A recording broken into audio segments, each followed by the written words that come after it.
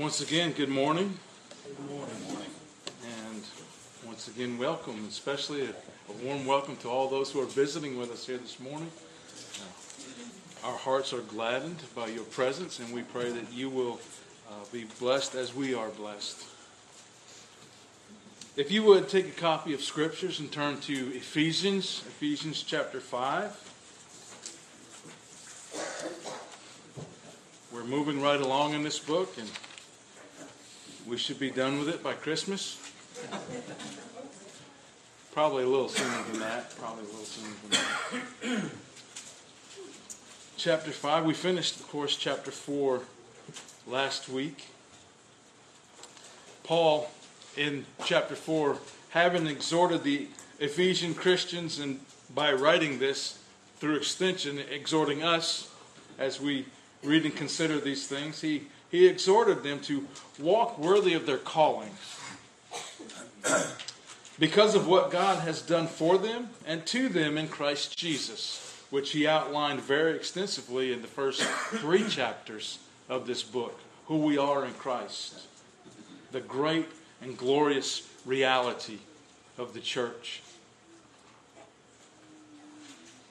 Paul now, as he continues to help us learn what we need to do to continue putting off the old and putting on the new, he will exhort us now in the first verse of this chapter to be imitators of God. Now, if we're to do something, if we're to put off the old and put on the new, if we're to walk in a manner worthy of our calling, we have to know how to do that. And Paul says it's easy. Be imitators of God. And then he's going to give us a picture of what that looks like. Now, it sounds easy, but we still have remaining sin clinging to us. And so it's difficult for us. But God provides the grace that we need.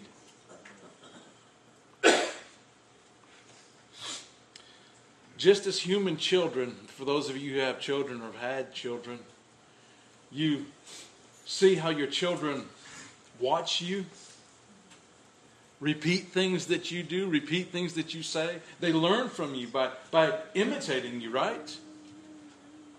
You don't just necessarily have to sit them down and say, okay, this is this and this is this, although you ought to do that. They probably learn more by watching you than listening to you. They imitate you. A lot of kids have said this, I want to grow up to be just like my dad, or I'd like to grow up to be just like my mom. Right? Well, much more, the Christian ought to imitate their Heavenly Father.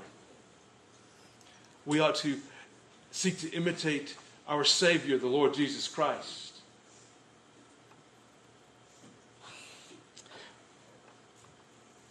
And we do this by learning and applying what we learn about God, what we learn about Him in His Word. And so we learn about God, and then we imitate what we learn and know about Him in our lives. And of course, these are the communicable attributes of God that we must imitate. There's no way we could possibly imitate the incommunicable attributes. In our passage today, I would like us to see 3 beautiful character traits of God that we are to imitate. First, God is love. Therefore, walk in love. Second, God is light. Therefore, walk in light. And third, God is wisdom. God is all wise. Therefore, walk in wisdom. It is my hope and prayer that God would be very gracious with us here today, and that He would enable us to see more of Him through Jesus Christ, and that seeing, we would obediently strive to imitate Him more each day, and this to the praise of His glory. So let's read, starting in chapter 5, verses 1. Let's read our passage. And we will read down through verse 21.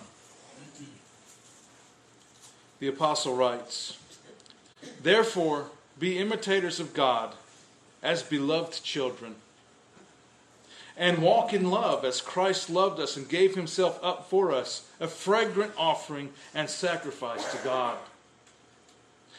But sexual immorality and all impurity or covetousness must not even be named among you, as is proper among saints. Let there be no filthiness, nor foolish talk, nor crude joking, which are out of place, but instead let there be thanksgiving. For you may be sure of this, that everyone who is sexually immoral or impure or is covetous, that is, an idolater, has no inheritance in the kingdom of Christ and God. Let no one deceive you with empty words, for because of these things the wrath of God comes upon the sons of disobedience. Therefore, do not become partners with them. For at one time you were darkness, but now you are light in the Lord. Walk as children of light. For the fruit of light is found in all that is good and right and true. And try to discern what is pleasing to the Lord. Take no part in the unfruitful works of darkness, but instead expose them. For it is shameful even to speak of the things that they do in secret. But when anything is exposed by the light, it becomes visible. For anything that becomes visible is light. Therefore it says, Awake, O sleeper, and arise from the dead, and Christ will shine on you.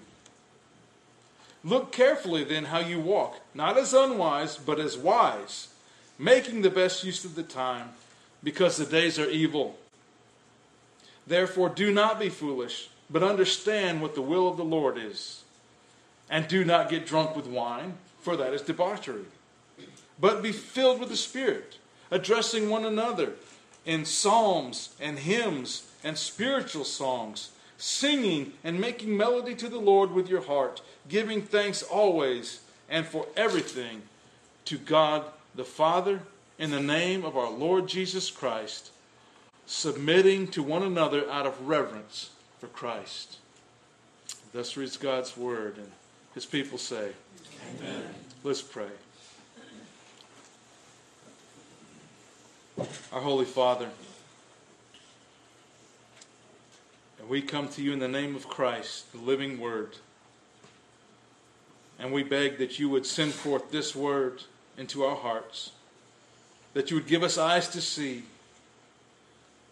ears to hear, minds to comprehend, and hearts to willingly and lovingly obey what you reveal about yourself. Father, do this work in every heart. We pray that you would bring the lost to repentance and faith, and that you would build up your saints.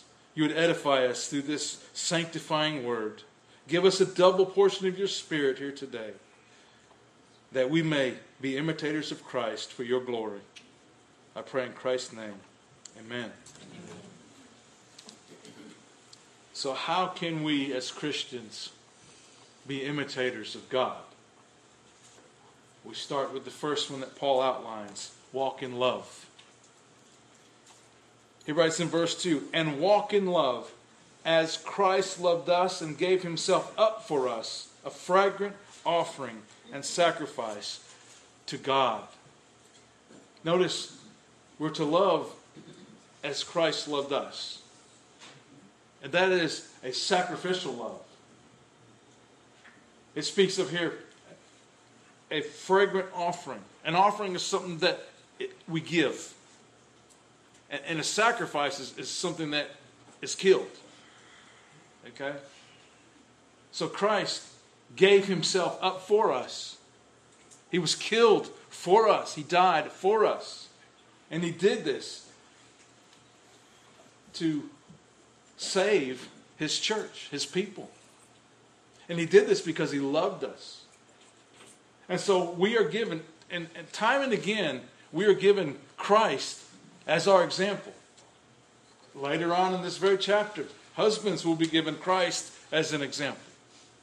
Wives will be given to the church as an example of how we are to live. Christ, as our example, said, I am the good shepherd. I know my own, and my own know me. Just as the Father knows me, and I know the Father. I lay down my life for the sheep. Sacrificial. That's a sacrificial love. Again, this is my commandment, that you love one another. As I have loved you, greater love has no one than this, that someone lay down his life for his friends. You are my friends if you do what I command you.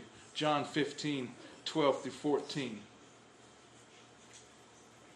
The psalmist writes, but the steadfast love of the Lord is from everlasting to everlasting on those who fear him, and his righteousness to children's children.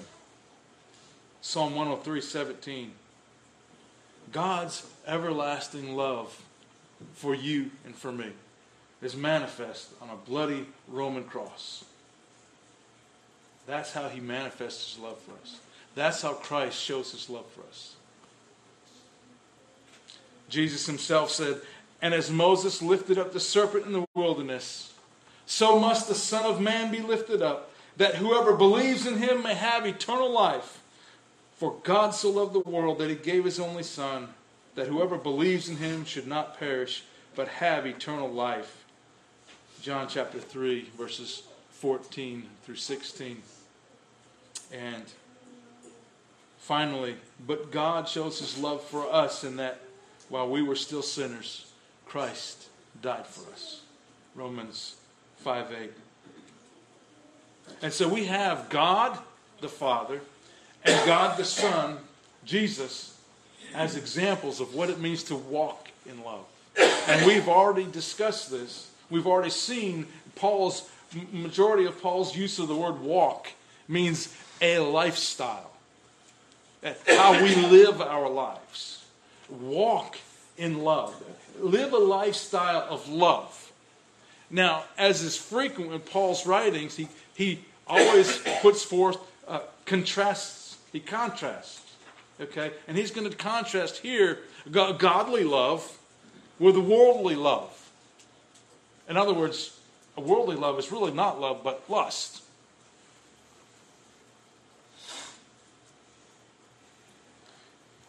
The love that we are to walk in is not a human emotion. This is not the stars in your eyes when you fall in love with the love of your life that you meet. This is not the love that's being spoken of here. Okay? This is a love that is a sacrificial love. This is a love that's not anything like what the world defines love as. It is not defined sensually like the world would have us believe. And so Paul writes, but sexual immorality and all impurity or covetousness must not even be named among you as is proper among saints. You see, he's contrasting godly love with worldly lust. He's saying walk in love, don't walk in lust. Your love then, this walk of love, first and foremost is to be a love for God. You probably know it by heart. What's the first and greatest commandment? You shall love the Lord your God with all your heart and with all your soul and with all your mind and with all your strength. And we found that recorded in Mark 12:30. It's a love for God, not a love for self. It's a love for God and how we live for him and obey him, not a love for self and how we follow the lusts of our flesh.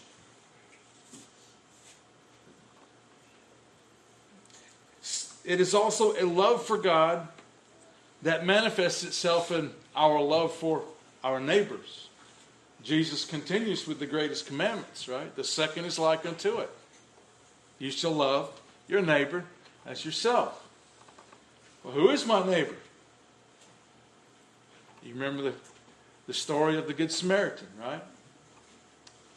So we are to have a love for God first and foremost, and a love for others. Love your neighbor. Notice that Paul also mentions here not just sensual lusts, but covetousness. So our love for our neighbor should be that of no envy. If your neighbor has more than you, don't covet what your neighbor has. Be happy for him. Be content with what God has given you.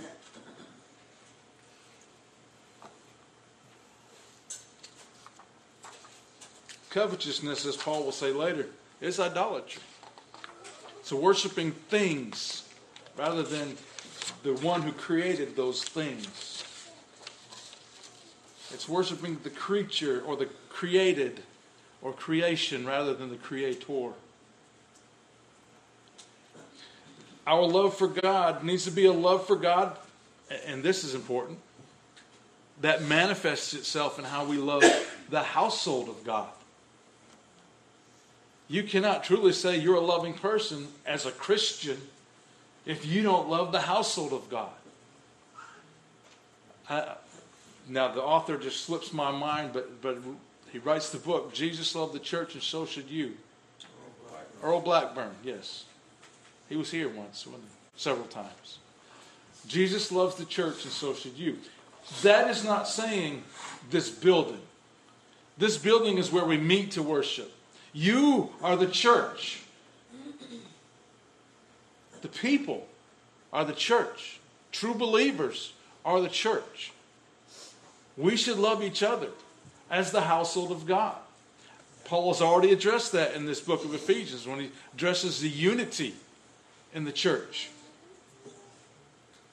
The Apostle John writes, "Beloved, let us love one another." Who is the one another he's writing on? He's not writing the generic everybody, just love everybody. He's writing to the church. And so he says, "Beloved, let us love one another, for love is from God. Whoever loves has been born of God and knows God." That's a good litmus test, isn't it, Christian? Do you love the church? Anyone who does not love does not know God, because God is love. That's in 1 John chapter 4, verses 7 and 8. Again, our love for God must be a love that manifests itself in our rejection of this evil world system. Our love, walking in love, you cannot walk in love and love God and love the world.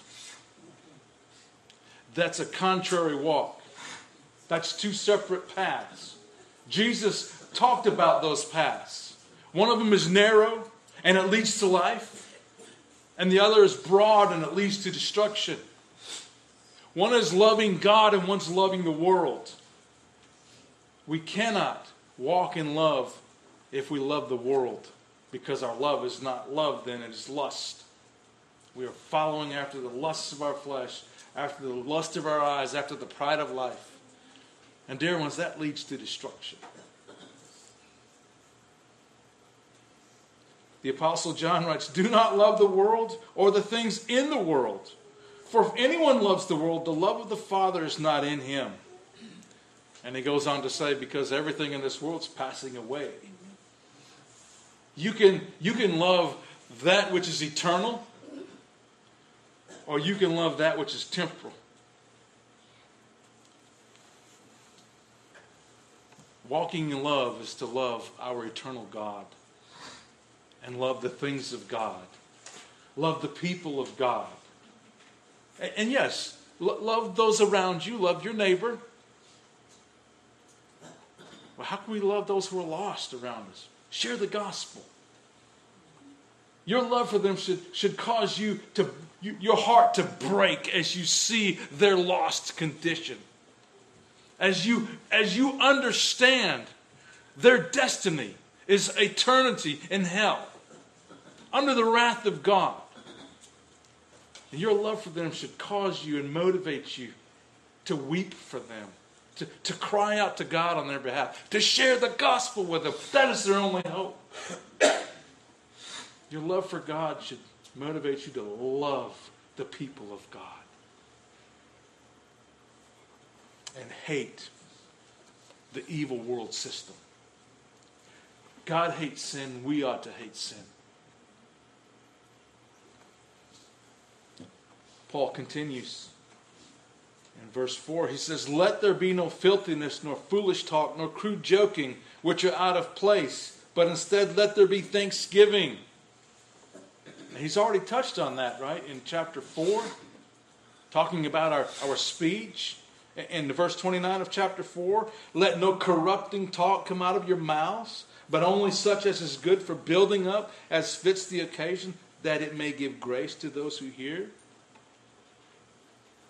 Where does evil talk come from? What did Jesus say about that? It comes from the heart.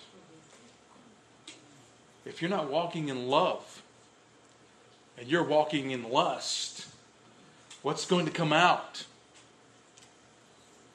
Corrupt, filthy, crude language. We ought not do that. As a matter of fact, we ought not even laugh or chuckle when we hear somebody else talking like that.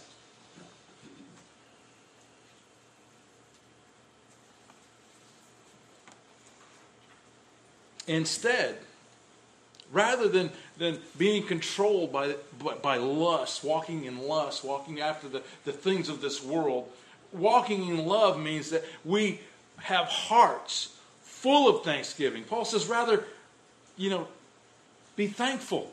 Give thanksgiving. And if you don't have anything to be thankful about, come talk to me. Let me explain a few things to you. If you're a Christian, you have everything to be thankful for. No matter where you find yourself in this life, no matter what situation you find yourself in this life, you have everything to be thankful for. Because this life is temporary. This is not the end.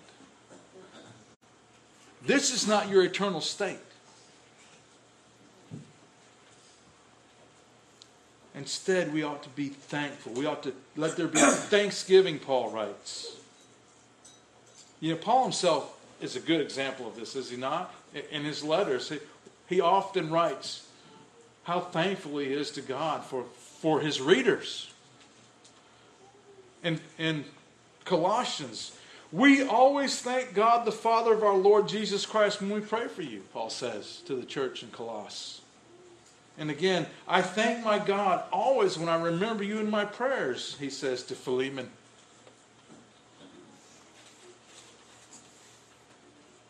We ought to be thankful. What do we have to be thankful for? Jesus. Because without Jesus, we're lost and undone. We're hopeless. Thankful for the Word of God. That's how we learn about Jesus. Thankful for the gospel. Thankful for the Holy Spirit. That's how we became believers, through the regenerating work of the Holy Spirit. Thankful to God for creating us. Thankful for God's plan of salvation. The great and glorious covenant of redemption. The covenant of grace. That's just the surface. That's just the eternal things that we ought to be thankful for. Thankful that we're no longer like the world. Thankful that we can now walk in love rather than in lust. Why are Christians to avoid these things? Why are we to avoid those types of behavior? Paul does these contrasts, but he does it for a reason. And he don't leave us guessing. He explains it with a very serious warning. "For you may be sure of this," in verse 5, "that everyone who is sexually immoral or impure, or who is covetous, that is, an idolater, has no inheritance in the kingdom of God and Christ." Just a quick note there. The kingdom of God and Christ is the same kingdom. Christ is God, the second person of the Trinity. But what does Paul say there? That was just a side note. It's an important side note, but that's just a side note. That's not the main point of that warning. Is that if you hope to partake in God's kingdom, to be a member of God's kingdom, you can't live like that. Very plainly, if you live like that, you will not go to heaven. Can't say it any plainer than that. If you live like the world, you will not go to heaven. If you can think and talk and live like the world around you, and you have no problem doing it, you are still of the world. Jesus said specifically, there's a difference between us and them. And there is. If there's not, you're still them. Paul was very clear in what that looks like in chapter 2 and chapter 4 of this book.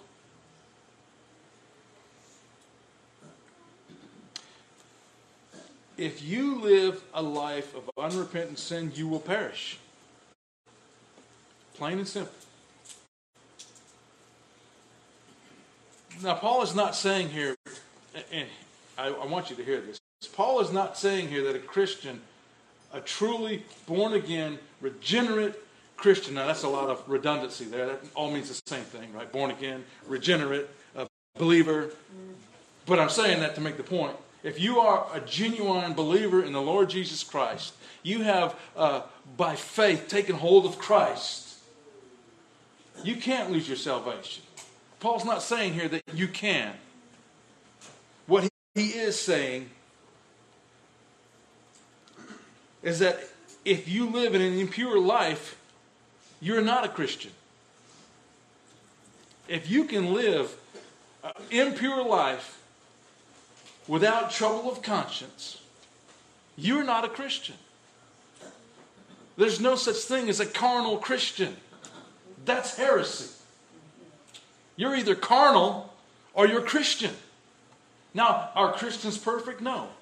Do we have remaining sin clinging to us? Yes. Do we stumble and fall? Yes. But when we do, we have an advocate with the Father. We have the remedy. We're in Christ. Paul's not saying that you can lose your salvation. He's saying if you live like this, you don't have salvation. And if you end your life like this, you are lost eternally.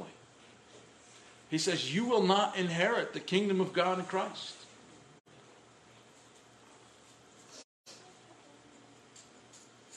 The Bible says in several different places very clearly, it echoes this warning. Paul writes to the church at Corinth, or do you not know that the unrighteous will not inherit the kingdom of God?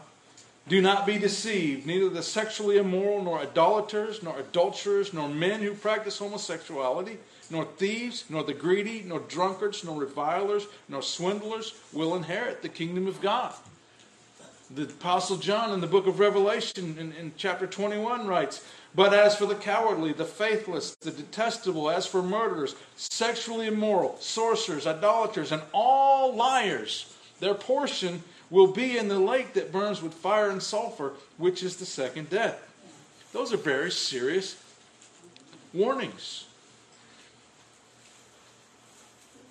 And just in case some of Paul's readers did not believe this or understand it, he continues in verse 6, let no one be deceived, let no one deceive you with empty words. Remember where that comes from. Earlier in the letter, what do the people of this world walk around in? Foolishness, right? And so he's saying, don't let these people, remember the term was empty-headedness? You know, the wisdom of this world is foolishness. And so he's saying, don't let those people, those empty-headed, foolish people, even as they may think they're wise and smart, according to the standards of the world, they might be.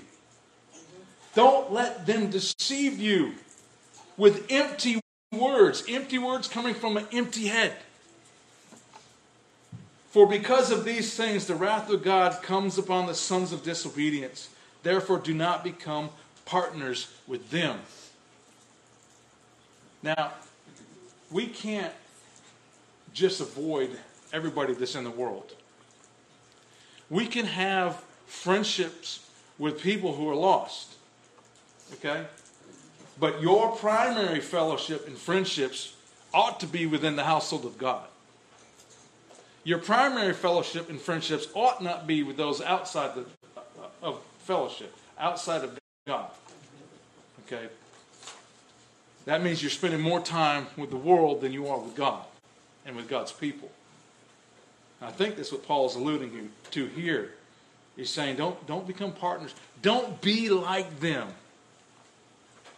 You've heard the saying, birds of a feather flock together. I'm glad to see you here this morning rather than somewhere else. We are to be with the people of God. There's strength in numbers. Iron sharpens iron, right? So one man sharpens another. That's our Christian fellowship. There is strength in numbers. Living a life of unrepentant sin will bring the wrath of God upon you. There's no if, and, or buts. Paul comes to his second walk that he's going to exhort us to do. Walk in light. First one is walk in love. The next one is walk in light. The idea is you were darkness, and now you are light. Not you were in darkness, but you were darkness. That's another description of total depravity. That's another description of what he said in chapter 2 when he said, for you were dead in your trespasses and sins. Death is synonymous with darkness. He said, for at one time you were darkness, but now you are light in the Lord. Walk as children of light. For the fruit of light is found in all that is good and right and true, and try to discern what is pleasing to the Lord. Paul, keeping with this theme of walking worthy, of imitating God, tells the church at Ephesus to walk as children of light because that's who they are. You remember last week, if you were here, James Montgomery Boyce, in the quote I read, he says that we are clothed in the wedding garments. We are members of the wedding party, waiting for the marriage feast of the Lamb. And we ought to conduct ourselves as members of that wedding party. Right? That's what Paul is saying here. You're not children of darkness anymore. Don't walk in darkness. Walk in light. This is not a new theme in the New Testament or in Scripture, period. Darkness most often represents depravity, represents wickedness, represents death. But Jesus brought light into this world, did he not? He said, I am the light of the world. Whoever follows me will not walk in darkness, but will have the light of life. John 8:12. And he also said to his disciples, you are the light of the world. And again, let your light so shine among men that by seeing your works they may glorify your Father in heaven. We are to walk as children of light because we are light in the Lord. For God, who said, let light shine out of darkness, has shone in our hearts to give the light of the knowledge of the glory of God in the face of Jesus Christ. 2 Corinthians 4:6. You know, the Apostle Peter also wrote of this great reality of who we are. He writes, but you are a chosen race, a royal priesthood, a holy nation, a people for his own possession, that you may proclaim the excellencies of him who called you out of darkness into his marvelous light. The reality is, dear ones, we are children of light, not darkness. We are children of righteousness, not wickedness. We are children of God, not Satan.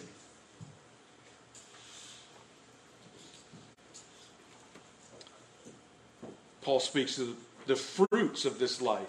You are children of light. So if you walk as children of light, if you're walking in light, or the walk of light, right, that produces fruits. And what are they?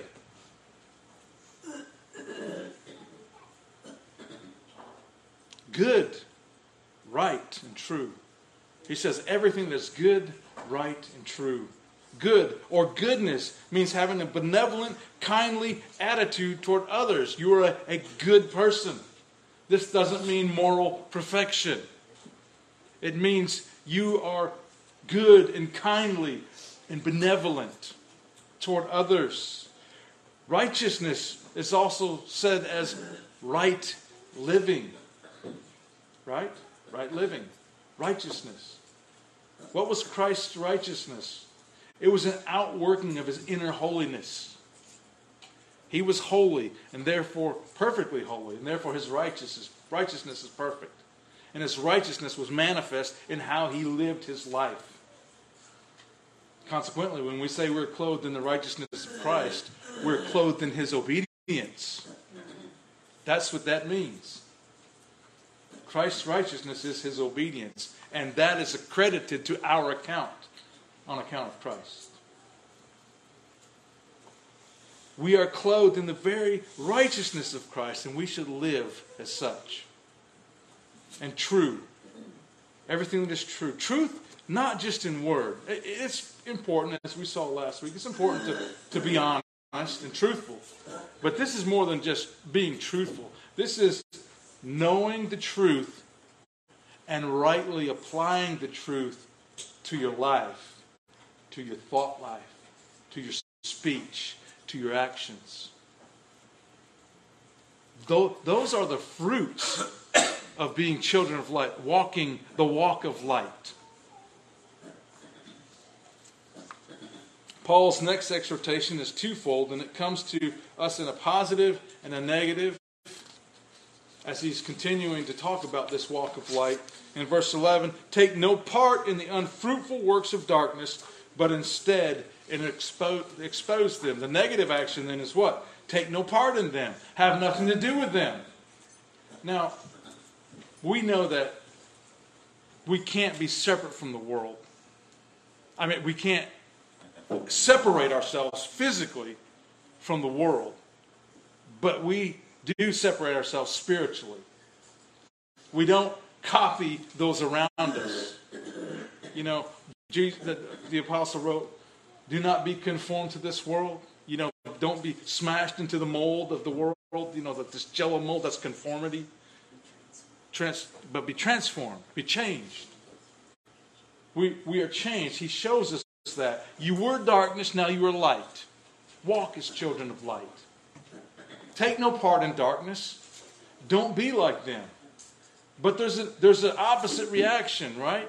Expose them. How do you expose darkness? Let me ask the question like this. How do you dispel darkness? With light. The light of the gospel. What does the light of the gospel do? It shines into the heart of the lost. And if God attends the preaching of the gospel, that light shines in there and it exposes in the sinner's heart their need for Christ. It shows them their wickedness. It shows them their sinfulness. It shows them their vileness. And it shows them their need to flee to Christ. It shows them their need of Christ's righteousness. That's what the light of the gospel does. That's how we expose the darkness. We preach the gospel. We share the word of God. We live the gospel. That's the positive action. Avoid them. Don't be like them. Rather, expose them with the light. Why? Because darkness hides, light reveals.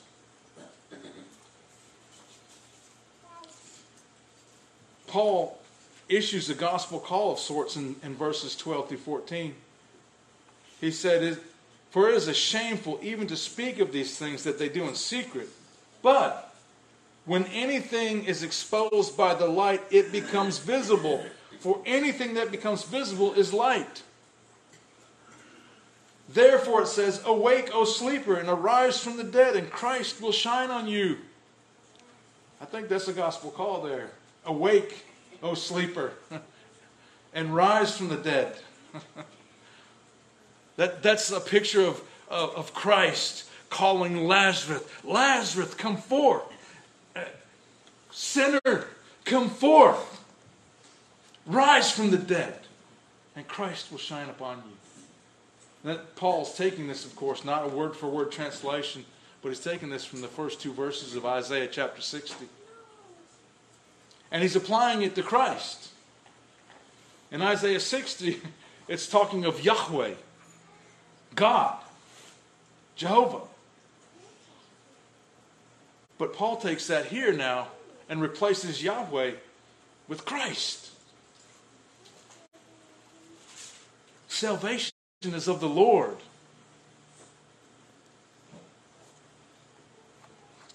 And then that brings us to our third and final walk in this section. Walk in wisdom. Paul sets forth three ways for Christians to walk in wisdom. Use of time, understanding God's will, and being Spirit-filled. Use your time wisely. Paul writes, "Look carefully then how you walk, not as unwise, but as wise, making the best use of the time because the days are evil." Think about where we are. Not just location, but think about when we are. You live here or in the surrounding areas of Jessup. You live here in Georgia, unless you're traveling from out of state, in the early part of the 21st century, right? So you live here in this locale by the providence of God, and you live in this time by the providence of God. You don't live before the flood. You don't live back in the Old Testament days. You don't live in Europe in the Dark Ages. You don't live in Japan and Nagasaki during World War II. You live right here, right now, by the providence of God. God has placed you in this place and in this time.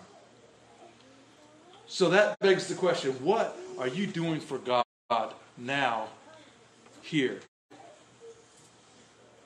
Right here and right now. What are you doing for God? How are you using your time? If we are walking wisely, we'll be using our time wisely. Busy about the things of the Lord, right? That doesn't mean that you quit your job and join a convent or whatever. That means that, whatever job you have, you work as unto the Lord. You share your faith with your co-workers. You live for Christ.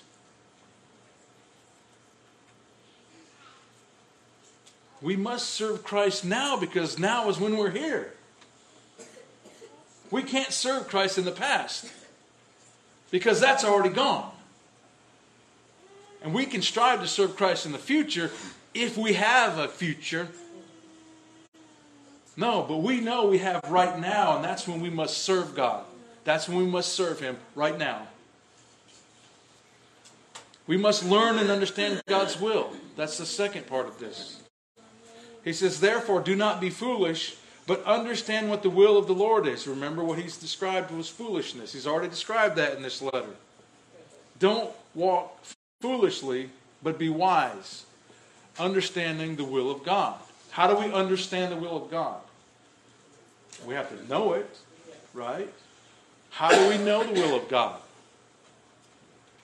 Does He give us dreams? Does He speak to us? Or has He given us His will right here? He's revealed Himself to us. This is God's revealed will. But understanding God's will is more than just knowing it it's wisely or rightly applying it and obeying it. We must know it's one thing to know something. It's something totally different to do something.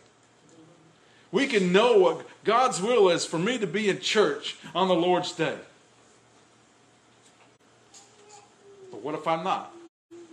Am I understanding? Do I have a proper understanding of God's will? I don't. Because I'm not rightly applying it. I'm not obedient to it. When we properly understand what God's will is, we strive our very best to be obedient to it. That's what it means by having an understanding of God's will. Rightly understanding what we are to do, how we are to live. That's how we walk in wisdom. Walking according to God's will. And finally, we must be filled with the Spirit. We must be filled with the Spirit. This is not the indwelling of the Holy Spirit at the point of conversion. Okay? Paul's not talking about that. He's going to give a contrast. He's going to contrast two things. He's going to say, and do not get drunk with wine, for that is debauchery, but be filled with the Spirit. Right? He's contrasting two different controlling things. Don't be controlled with alcohol or any other substance. Be controlled by the Spirit, the Holy Spirit. This is not talking about just, it's a sin to drink. No. Don't be controlled by anything other than the Holy Spirit. That's the point of that. And yes, drunkenness is sin. Okay, we can definitely say that. Drunkenness is what? It can be an addiction. And what is an addiction? Something that controls you. Paul's saying don't be controlled by anything but the Holy Spirit. Be filled, be controlled by the Holy Spirit. The Holy Spirit has indwelt you. He is your guide. He leads you to Christ. He shows you Christ. He magnifies Christ in your life. He gives you the grace you need to walk in love, to walk in light, to walk in wisdom. What does it mean, though? I mean, what does it look like to be filled with the Spirit? He doesn't leave us guessing here either. He explains it in verses 19 through 21. To be filled with the Spirit looks like this: addressing one another in psalms and hymns and spiritual songs, singing and making melody to the Lord with your heart, giving thanks always and for everything to God, the Father, in the name of our Lord Jesus Christ, submitting to one another out of reverence for Christ. That's what being filled with the Spirit looks like. That's what being controlled with the Spirit looks like. Consequently, it's one of the places where we get our regulative principle of worship. This is one of those places where we get what God has commanded us to do in worship. The singing of psalms and songs and hymns, and doing so from the depths of hearts filled with love for Christ. It doesn't matter whether you can carry a tune or not. We're not singing to hear ourselves or to hear one another, although it's wonderful to hear you singing. We're singing to God, and we're singing from hearts full of love. We're praising our God, our Savior, our Creator, because He is eternally worthy of praise and worship. Thanksgiving. We've already touched on this. We ought to be thankful. And we ought to express our love for God in thanksgiving. And we ought to possess humility. And Paul here is actually introducing his next section, where he will show us what humility looks like in the family life, in the workplace, and in the church. And so, starting next Lord's Day, if He's willing, we'll pick up in chapter 5, verse 22, and continue this letter from Paul. The time for us to be imitators of God is now. Not tomorrow, Not next week, not next month, not next year. Okay, you can't wait for a time where you think you're good enough to be imitators of God. Now's the time. James M. Boyce writes, quote, "If you and I are going to redeem the time as wise men and women, we had better do it now, because there may not be no opportunity tomorrow. If we are to understand the will of God, now is the moment that counts. If we are going to be filled with God's Spirit, now is when we need filling." End quote. So in our passage today, we have seen what it means to be imitators of God. We must walk in love. We must walk in light. And we must walk in wisdom. If you are not a believer in the Lord Jesus Christ, God's Word exhorts you to repent. Repent of your sins. Turn from your sins and turn to Christ. And believe in Him. "For I delivered to you as of first importance what I also received, that Christ died for our sins in accordance with the Scriptures, that He was buried, and that He was raised on the third day in accordance with the Scriptures. Seek the Lord while He may be found. Call upon Him while He is near. The time is fulfilled and the kingdom of God is at hand. Repent and believe in the gospel." Repent, believe, and live, dear ones. For you who do know the Lord Jesus Christ, who are savingly bound to Christ, we have been exhorted to be imitators of God. So strive, dear ones, to do so with the utmost diligence. Let us start today, right now. I'll close with these words of Scripture. "But God, being rich in mercy, because of the great love with which He loved us, even when we were dead in our trespasses, made us alive together with Christ. By grace you have been saved. Therefore, walk in a manner worthy of the calling to which you have been called. Be imitators of God as beloved children." Let's pray. Holy Father, we have been tasked with an impossibility. In the flesh, in ourselves, Father, we know we cannot, we will not imitate you. Father, we beg your forgiveness. We throw ourselves upon your mercy. And we pray that you would help us in this regard. That you would give us your Spirit in a powerful way. That we can imitate you. That we can imitate Christ. That we can walk in love. That we can walk in light. And that we can walk in wisdom as you desire us to do. As you have created us to do. As you have changed us to do. Make us faithful and obedient in this, Father. Do this for your glory. Do this for Christ and His church. And do this, Father, for it's only something that you can. We thank you and we praise you in the name of Jesus. Amen.